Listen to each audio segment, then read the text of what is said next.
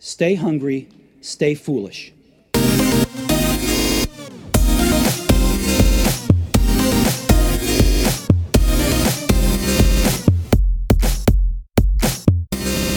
Philosophers, theologians, artists, and boy bands have waxed poetic about the nature of love for centuries.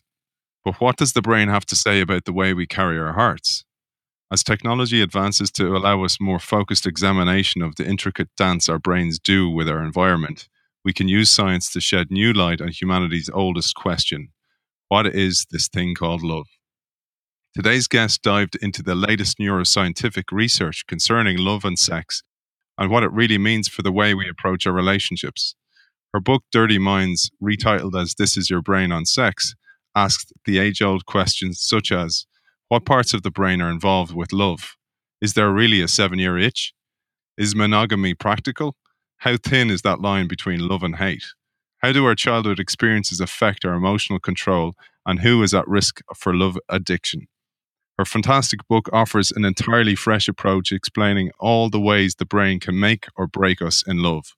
We welcome author of This Is Your Brain on Sex, the science behind the search for love, Kayt Sukel. Welcome to the show. Thanks for having me. It's a pleasure. I found the book fascinating, and on the show we talk a lot about new technologies and how they impact society and humanity. We've talked about habit-forming technology, for example, and touched on behavior and how it's driven by chemicals. But I have to admit, I never, ever thought about, until I read your work, how scientific elements of love, sex, and relationships are in the same field as how we are driven by chemicals. It'd be great to understand that a little bit today. But before we do, it'd be great to understand the background to love, because science has been trying to figure out this right back to ancient times. It's an interesting and complicated thing to study.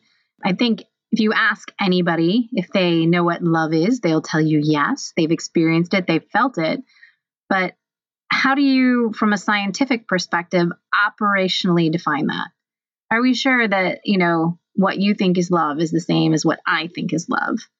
Is the love that you feel, say, for your mother the same as you feel for your partner or your child? So it's complex right off the bat, because it's one of these things that we feel that we know so well that is really integral to being human.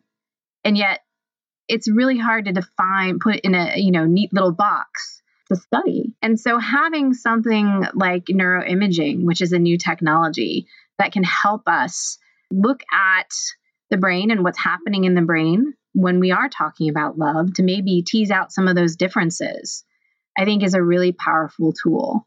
But I think one of the biggest problems or challenges to start with was just, what is this thing called love? Cole Porter asked that how many years ago? And let's face it, if Cole Porter couldn't have figured it out with all his experience, what hope is there for the rest of us? I really take my hat off to the scientists who decided to take a deeper look once they could look inside the brain with neuroimaging techniques. As you tell us in the book, you came to have quite an intimate relationship with fMRI scanners, for example. Yeah, and I'm here to tell you, they don't call back, no matter how many promises they make. But yes, so as part of this, because we can talk about love all day long, but we know that it has its dirty little partner, sex, and there's quite a bit of overlap. And we know that sex is a drive. We know it's very important to help propagate the species. And very, very often we tend to confuse love and sex. I think you'd be hard pressed not to find a person who hasn't conflated the two once or twice in their own life. So I did actually participate in a study that looked at the female orgasm and the brain regions that are recruited leading up to and then through an orgasm. That's really interesting, because you talk about the three separate elements of love: lust, the feeling of being in love, and then deep long-term commitment. And I'd love to get into them, because lust, you'd say, is driven by those chemicals I mentioned earlier on, our hormones, our genetic factors, our reptilian brains. It'd be great to get a real understanding of how that works. Well, interestingly enough, all of these parts are in our reptilian brains. And I think that's really fascinating, because it suggests that love is a drive just as much as sex is. And to a certain extent, that does make sense, right? Because we're a social species. When we're getting out in the world, it's nice to have other people around to have our backs, to help protect us, get food, raise the offspring. So it makes sense. But if we're going to get down to the nitty gritty of the brain areas, there are sort of three. You probably remember from high school science class, the hypothalamus. This is a very small region deep in the brain, and it is linked to sexual drives and behaviors. It's part of the endocrine system. It releases a lot of those important hormones that are required to feel desire, to have children, etc. And when you remove the hypothalamus, the interest in sex just disappears. It's gone. But this area is also connected to another area. It's called the ventral pallidum. And this is part of the basal ganglia. And I know this, I'm just throwing like brain words at you. Basal ganglia, ventral pallidum. But if we think about the basal ganglia, they're sort of a group of really small regions. Again, they're deep in the reptilian brain. That means they're highly evolutionarily preserved. You'll find similar regions, not just in primates, but also in crocodiles. This area, the ventral pallidum, when we're talking about deep emotional attachment, the kind of, love that you feel for somebody where you love being around them, but maybe don't want to jump their bones so much, or the way you feel about a child, this is the area of the brain that's going to light up. There is also a third section, and it's called the ventral tegmental area. So again, this is down in the basal ganglia. It's, the brain's reward and motivational center, highly evolutionarily preserved. But I think it's really fascinating that we see these three different regions and they light up for different, sort of configurations of love. And when you think about it, these three things, your sex drive, this deep attachment, and this romantic love, they're really important, right? And you can think of every possible storyline on your favorite soap opera, whether it's Neighbors or, General Hospital or what have you, you can explain it by these three different systems. You're in love with someone, but you're not physically attracted to them. You're happily married, but you can't stop thinking about that person, in the tight jeans that works down the hall. These three areas, they work together, but as the researchers who study them found out, they also kind of work against each other. So as much as from a societal perspective, we push this idea that you go through puberty, you become sexually active, you fall in love, and you stay in love for the rest of your life. Mother Nature and our brains often have sort of a different idea. That's great, because when you're talking about that, I'm thinking about technology as well, because a lot of the stuff you talk about in the book, like dopamine, is a huge influence over our love and our feeling of being in love and the reward it gives us, etc. But they're also very, very similar to how we react to technology, to Facebook likes or whatever on social media. It's very, very similar reaction. And often people say it's like taking cocaine. You're so hyped up by it. When Samir Zeki, who was the University of College London professor, first did his neuroimaging studies of romantic love, he took one look at the brain scans and said, this looks just like somebody who's just had a hit of cocaine.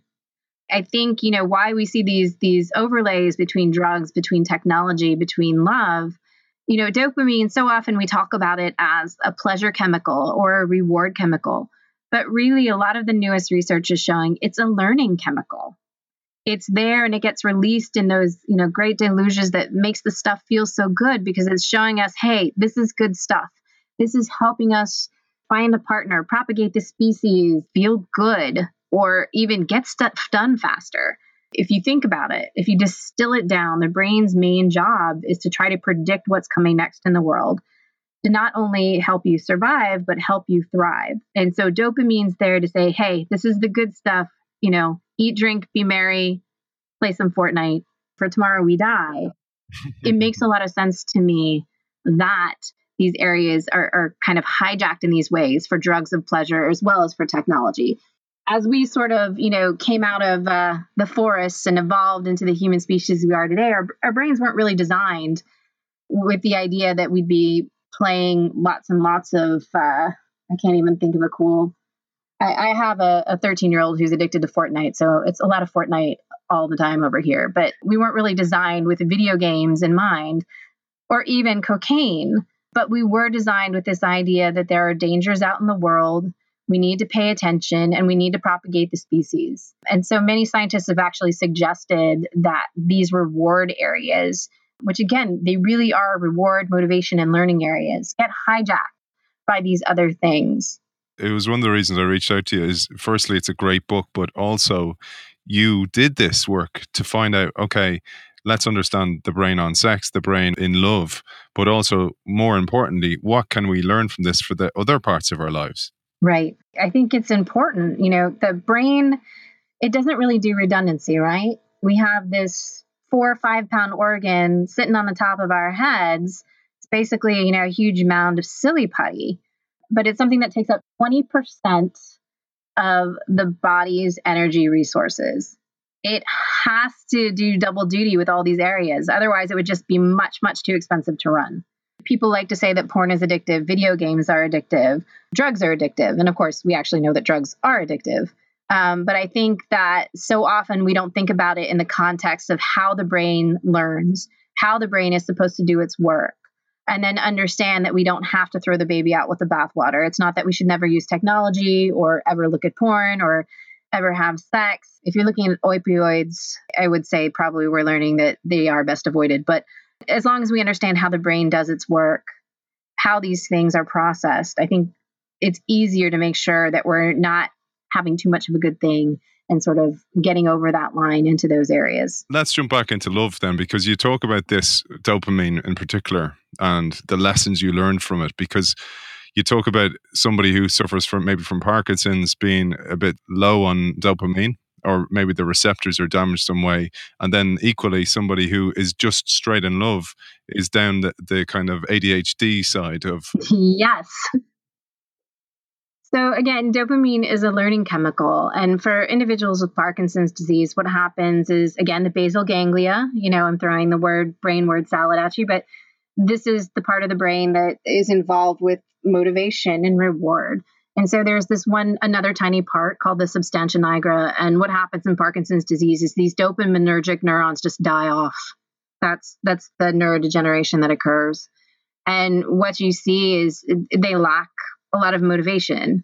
Also, they make a lot of weird, risky decisions. And then on the other side with ADHD, again, yes, you have this glut of dopamine. So you're looking all over the place. It's hard to focus. Or if you do focus, you become hyper-focused. And I think that when you think about that stereotypical person in love, and of course, we never think it's us, right? But your best friend has just fallen madly in love. And oh my God, they're so annoying to be around. All they do all the time is talk about, their intended and how wonderful they are. And oh my gosh, do you think they're mad at me, or is it okay? Am I texting too much? Or am I texting too little? Am I doing that? It becomes the only thing they want to talk about. All of a sudden, their universe is centered on that person that they're in love with. And they're really quite annoying. And you see the same thing with a heroin addict. You can see some similar behaviors with ADHD. I'm not saying this to pathologize love, although, again, super annoying. I'm saying it more to understand that there's a method to the brain's madness in this case. It wants you to be so, in love that you'll consent to a rather expensive biologically, but also personally, financially, proposition, which is having a child together, propagating the species. You have to be kind of dumb to do it, because if you think about it really intellectually, given the risks involved, it's a lot of headache for very little time up front. And so I'm thinking back to what you said about us evolving from caves and amygdala and basal ganglia. So those kind of, let's call them fossilized elements of evolution that are baked into us, but also are really important to drive our behavior. Dopamine is our curiosity, drives us to go out and look at, shiny new thing. So that could be a partner. But then you talk about the importance next of oxytocin, described as the chemical. Cupid brings us together, or drives us together, both as a tribe, but also mother and child, father and child, but also partnerships as well. It really drives us together. It'd be great to get an understanding of that one. So oxytocin is, we say neuropeptide, but it's a little protein that goes around in the brain. And, people like to talk a lot about it's the cuddle chemical or the Cupid chemical. And, certainly it is something that helps to facilitate social bonding. You can get it from giving somebody a hug, from calling your mom, from petting your dog, from getting a massage. it's also released when mothers are breastfeeding their children. So it helps to facilitate that bond. A lot of people give it a little bit more power than it should have. After all, it's a chemical. It's a hormone. It's not a person. It's not some Greek god there to put people together or what have you. But it is something that not only facilitates those bonds, but also helps to, make you feel calm and connected. It's a major driver in that. And when you think about it again from, not just coming out of caves, but all right, you've fallen in love and you've overlooked that chap's completely annoying habits to decide to have a baby with him. Well, now you need to have that oxytocin there to solidify the bond when, there's not going to be that much time for, sex and the fun stuff anymore. You're going to carry an infant for 9 months, and then you're going to have to raise the bugger for 18 years. Oxytocin is really there to make sure that once we have our babies, we don't leave them by the wayside. They're also there to help, our partners stick around, male partners, because a lot of them don't have to raise those offspring, especially in the early years when it's really important to have somebody to help chase away predators and or, help share some of the workload. I thought about this. I love the way you said that about the caveman or the animals that we are, because if you think about that and you hold that at the top of your mind and you go, okay, so these chemicals on our brain and our ancient brain, our amygdala, is driving a lot of our behaviors. So, like you said, the risks, particularly back in the day when there was no hospitals or hospital hygiene was horrific and lots of people died in childbirth, the risks of having a kid were massive. So how do you override that? So the chemicals do this. But then I thought about further down the line. So you have your child, and then the mother's bond becomes with the child. Does that bond, driven by oxytocin, replace the husband? Because oftentimes you'll hear husbands feeling they're no longer their wife's husband, they're their child's father. And that bond between mother and father grows. And you said that you touched on it there. How do you keep the partner interested to stay around to protect you during those early years? So I'd answer that in two ways. The other thing I'd say is oxytocin is not limited just to children and partners, right? We're a social species. That is also something that's going to help keep, our mothers around, our sisters, our cousins, so that we really do have that village to help raise the child, which again, also really important when you think about back to those caveman days. But we remain a very social species that needs support from our families and friends to help undertake just a monster task. No pun intended, except if your child is acting out right now. But in terms of replacing, this was a tough one, and it's a hard thing to study because I don't know that many men would necessarily be feeling all that romantic if they had just pushed bowling ball out of some of their nether regions. So, I mean, obviously, I think there's probably something that Mother Nature had in mind for a rest period, right? So that you can breastfeed the child, help get the infant off to its best. I think that having a break there makes sense. If you were totally into your partner all the time at the expense of the child probably wouldn't survive. Mm-hmm. So there's probably something a little in there, but I don't want to say that it's always the case. And again, when we look at the brain, and this is, I think, one of the most fascinating things about these things is that your mileage may vary, right? The brain is really neuroplastic. That means it's very flexible. And it's there to predict what's happening next in the world. And so by slight tweaks to your behavior, whether it be making sure to have some alone time with your partner, even after the baby is born, whether it's if you're that partner, taking over a couple nights a week so your wife or girlfriend can get a few hours of sleep, or give her a break, that's probably going to help cement that bond and help bring some of that sexy stuff back. Take it a bit further then in a relationship. So you're together a long time. You've had your children, or your children are on the way up, but you have drifted a little bit, or you've fallen into a routine. And I thought about dopamine's role here, because I've read before that you need to mix it up. You need to go to new places. You need to experience new things together to keep your relationship going, because of those dopamine releases, which are related to the experiences you have together as a couple. Yes, novelty helps. And in fact, there hasn't been a lot of work looking at this because, prairie voles and rodents, they don't necessarily go out on dates per se. They tend to just end up in the same cage and start getting it on.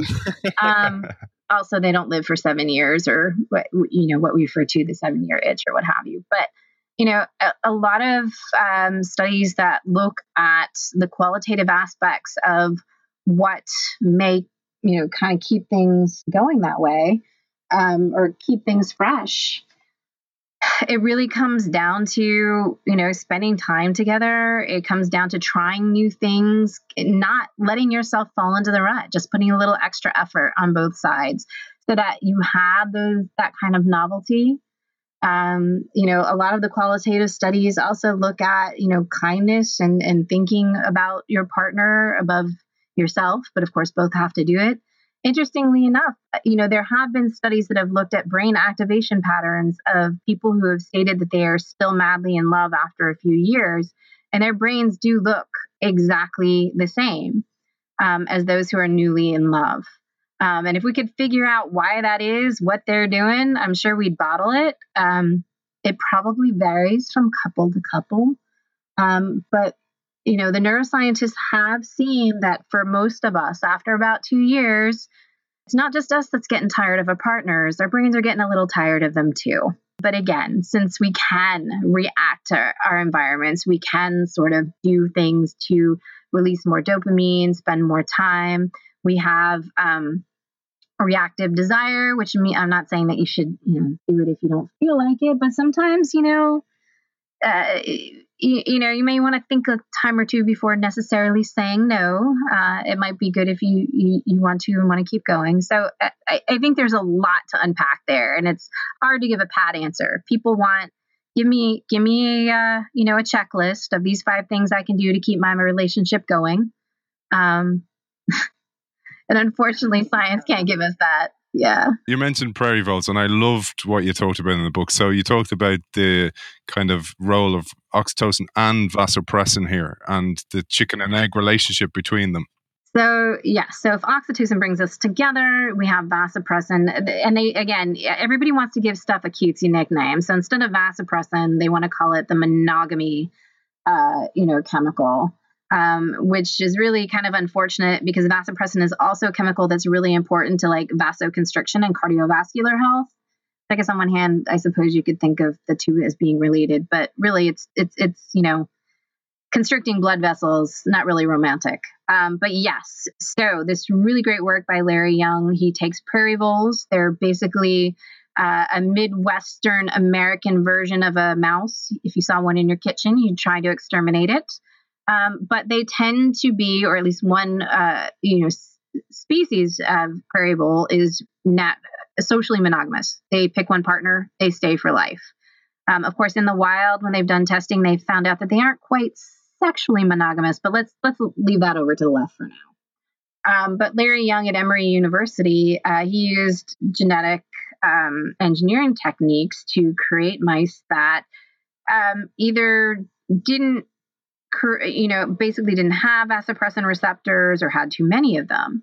And what he could do with these, socially monogamous mice is that he could turn it off. He could turn them into little prairie vole Casanovas, not going back to their partners, not making those same kind of bonds by just a flick of the switch. Interestingly enough, then there were researchers at the Karolinska Institute who looked at sort of the corollary gene in humans for this, vasopressin receptor.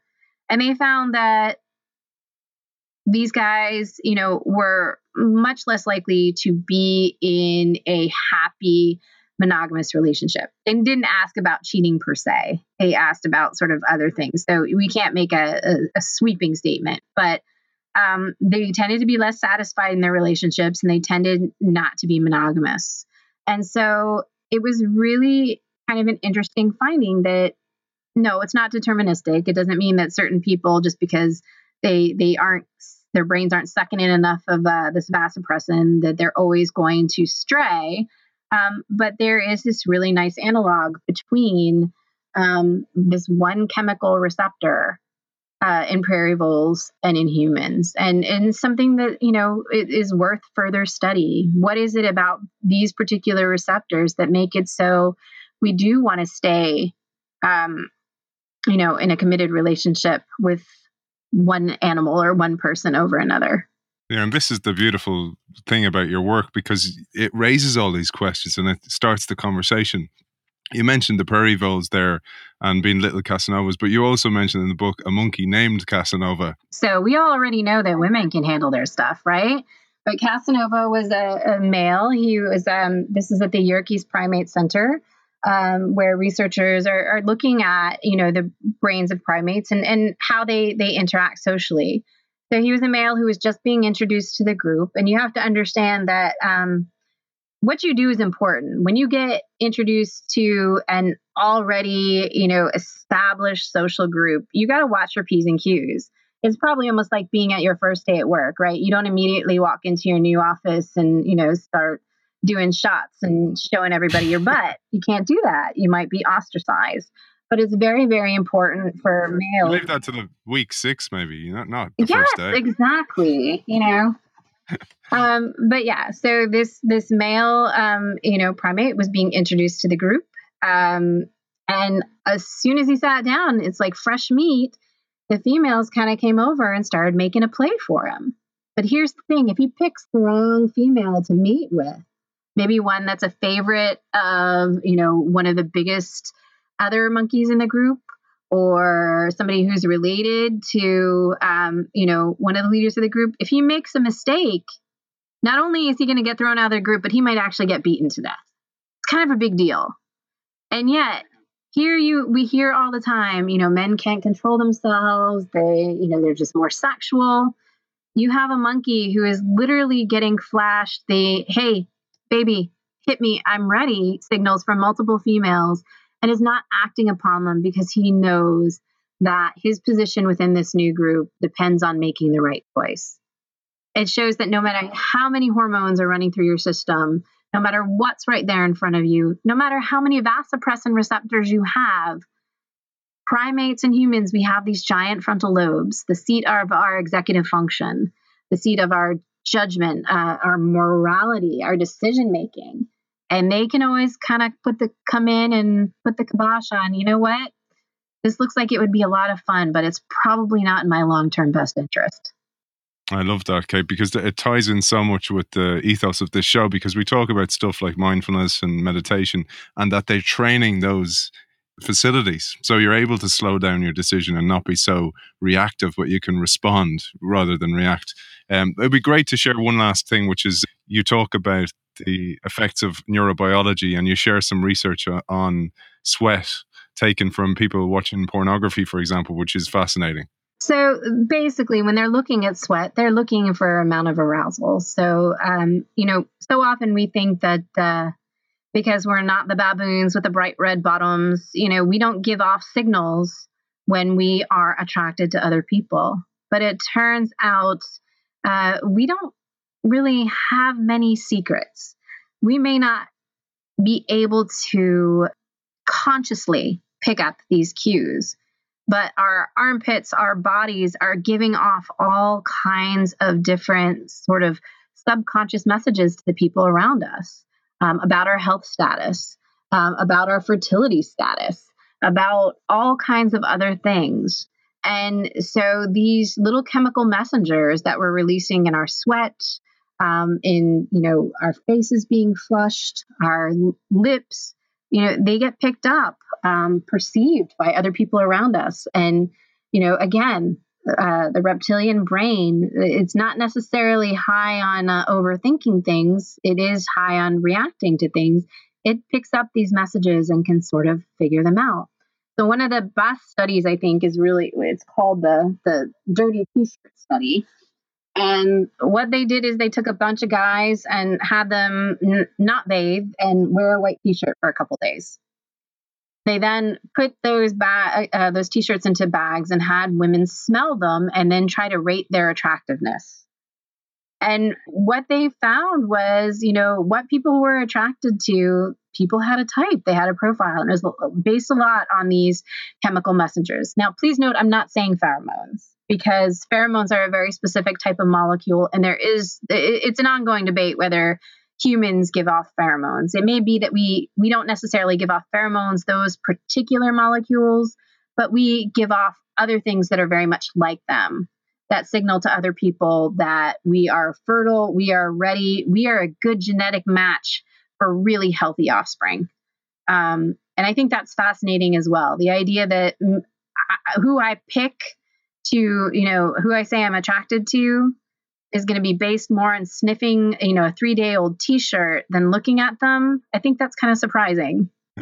Yeah, just a note from our sponsors. The Innovation Show white T-shirts are available online. Absolutely, and they're 3 days old. You could wear one for a few days and give it away as a prize.